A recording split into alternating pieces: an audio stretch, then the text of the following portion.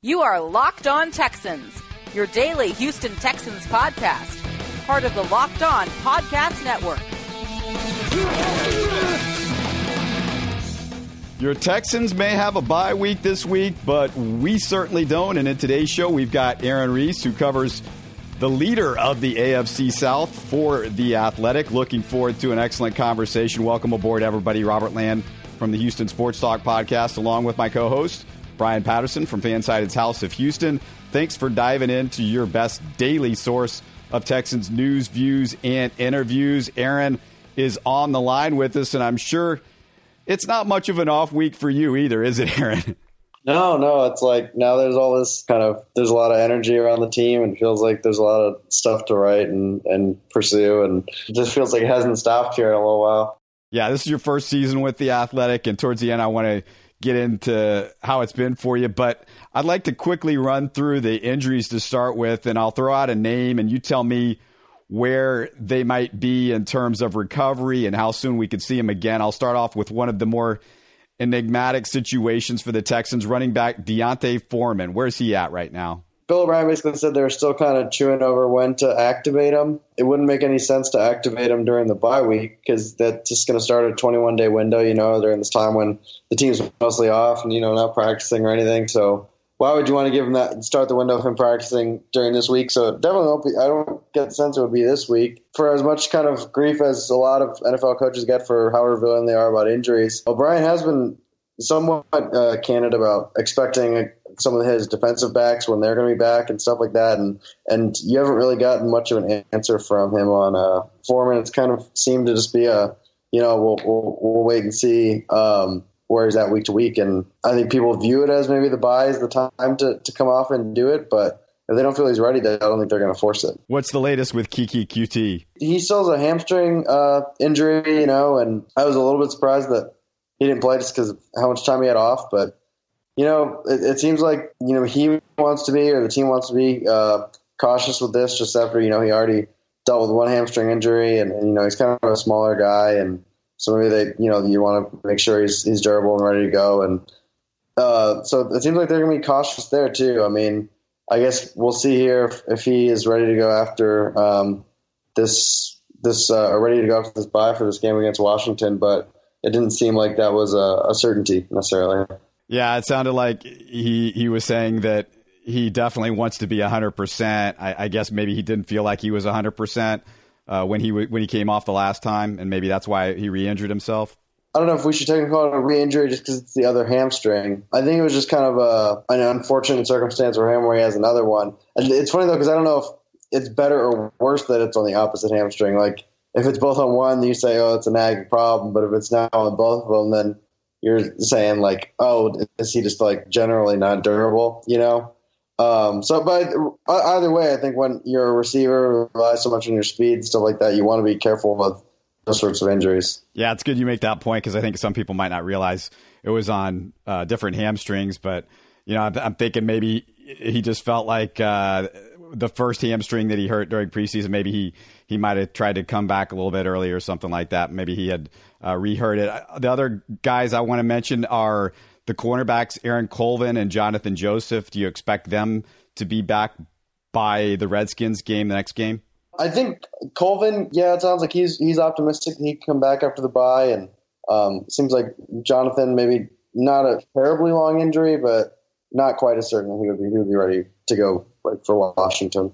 Last main guy I've got is Zach Cunningham. And me and Brian talked about the Texans really feeling his loss because they were having some issues with coverage, tight ends. That's the type of stuff that you miss Zach Cunningham for. What's it looking like with him right now? Because he's certainly so key to a lot of what they're doing.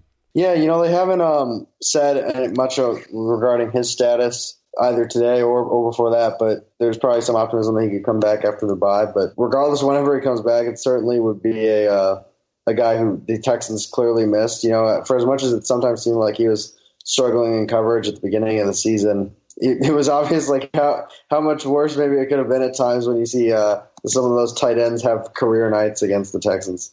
You're right there with this team every game. Was there anything you could see change inside the locker room or even strategically after they fall to 0-3 and a lot of people just kind of gave up on him because, historically that's the end of the road for a lot of teams. What changed, if anything? It's tough to say. I'm not sure you could necessarily point to any one thing. I think on the field, what you could look at is, the offense in the back half of this really kind of started to protect Deshaun Watson better as of recently. As an offense, it seemed like Deshaun kind of just shook some rust off from his early injuries. Defensively, they really tightened up kind of all around the board, and I think a lot of that has to do with, just having a healthy Watt and a healthy Clowney play together. And then, in the secondary, they've had really some nice surprises in terms of Kareem Jackson being this incredibly versatile defensive back having a career year. And then Justin Reed being a pretty stellar rookie who's been pretty stable back there at one of the safety spots. What's been your first impression of Demaryius Thomas?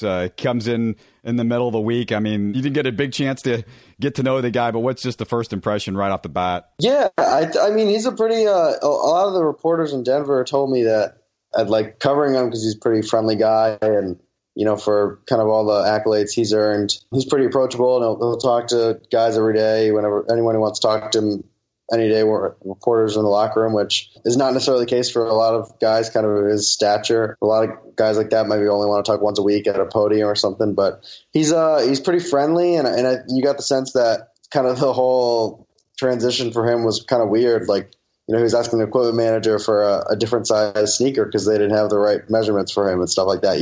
Just like little things I'm sure he's never had to deal with for years that suddenly, he's got to learn a new set of people or new set of staff. They have to learn him and all that. You wrote about Justin Reed and his relationship with his brother Eric, and I want to ask you in just a second about them, but just quickly want to remind everybody that if you're enjoying the show, tell your friends. We're on Spotify, the Google Podcast app, iTunes, all sorts of ways to get our content. Support us by sharing our show links with your social media followers, and take a few seconds and write something really friendly about us on iTunes if you can. Email lockedontexans@mail.com for questions or comments. And hey, you just don't want to go to the Texans games. You don't want to just stay at home for those games. You want to go in person. And why not do it with Vivid Seats? They offer great prices for NFL games, concerts, theater, all live events.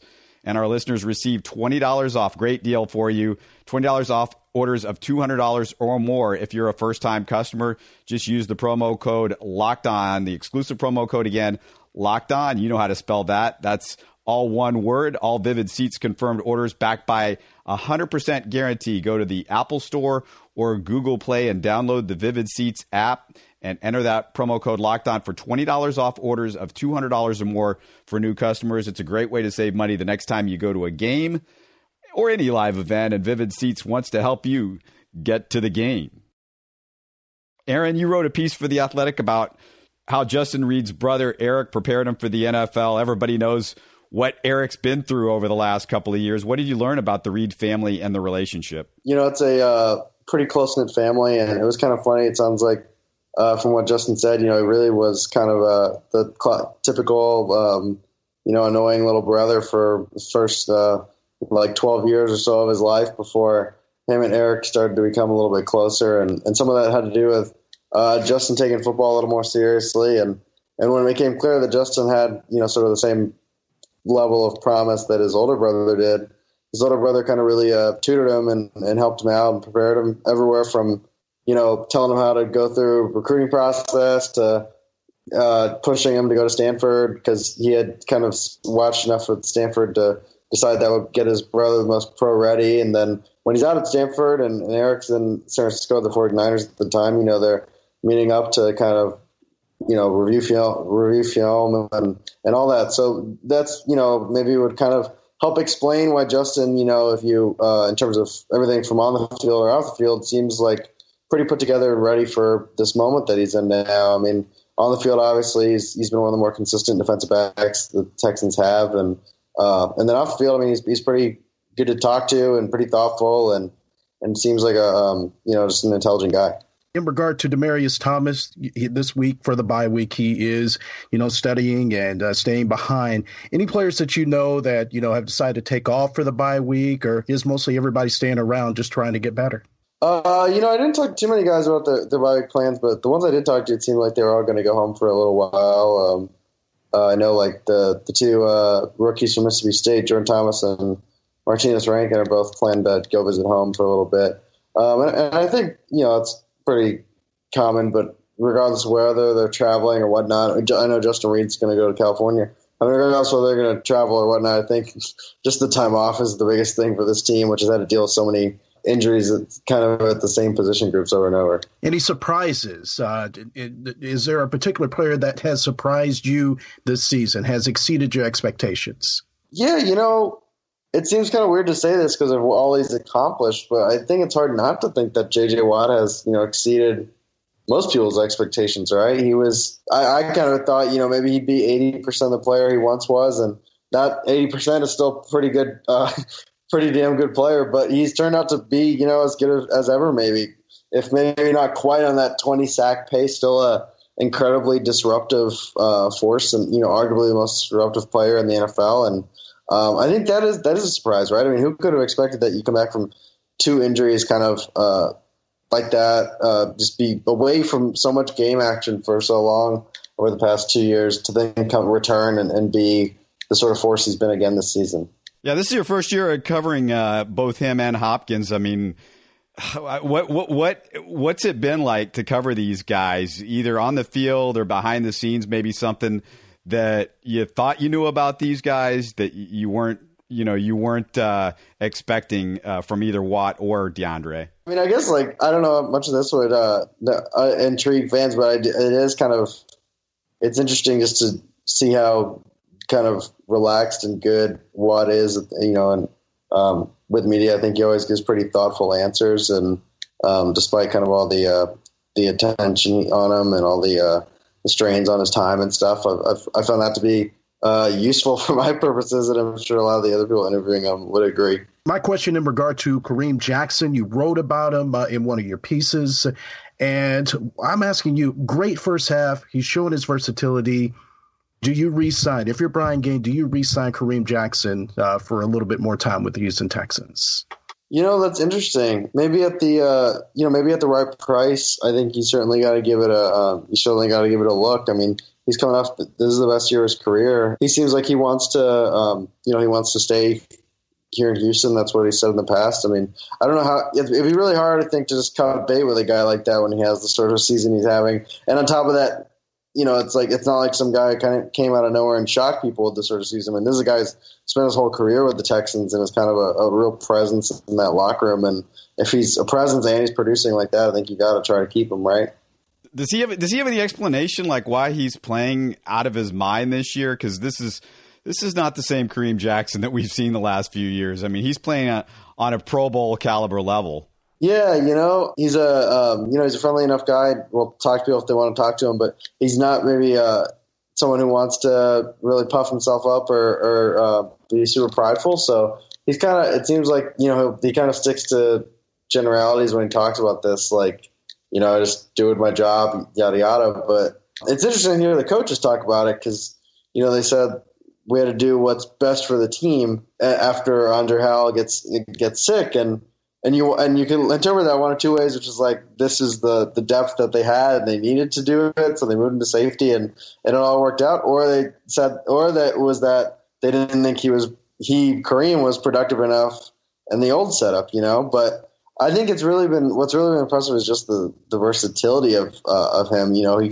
He's moved back and forth and he's been a really strong performer for the secondary that has lost so many people to injuries. And that's kind of the biggest thing about the secondary, that despite all the injuries, all the guys who have stayed healthy all season have been really good. I mean, Kareem and Tyrann Mathieu and Justin Reed and even before, until his recent injury, I mean, Jonathan Joseph was playing really well too.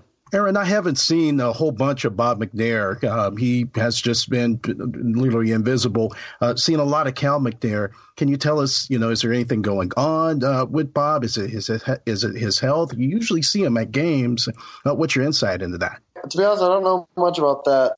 I haven't interacted with him much either, and I have seen Cal more than him. But that was kind of it just hasn't been a thing that. It's something I've been aware of, but hasn't been something that I guess has been really adjusted to the Porters, at least in the time that I've been on the beat, which is, only starts week 1. Well, we've got a couple more questions for you, but just a quick reminder that our Locked On NBA podcast with David Locke has added Sam Amick from The Athletic, right where Aaron is from, and Ben Golliver of SI to the weekly lineup. If you listen to our Locked On NFL show, you'll also hear Texans Sage Rosenfeld, a former Texan, that is, and every week with him, along with ESPN's Mike Sando and Pro Football Focus's Mike Renner. Also love what we're doing on Twitter at Locked On NFL Net. You can get all of the local experts of the Locked On NFL feed. It's all in one feed. Amazing when all the games are going on. Or when news is breaking, just follow Locked On NFL Net. That's at Locked On NFL Net. All right, Aaron, who's your favorite personality on the Texans? Who's been fun to talk to behind the scenes, maybe that the fans wouldn't expect, or maybe it's somebody that's real obvious? Who do you really like to talk to when you go out there? I would say Jonathan Joseph, just like a very, veteran guy.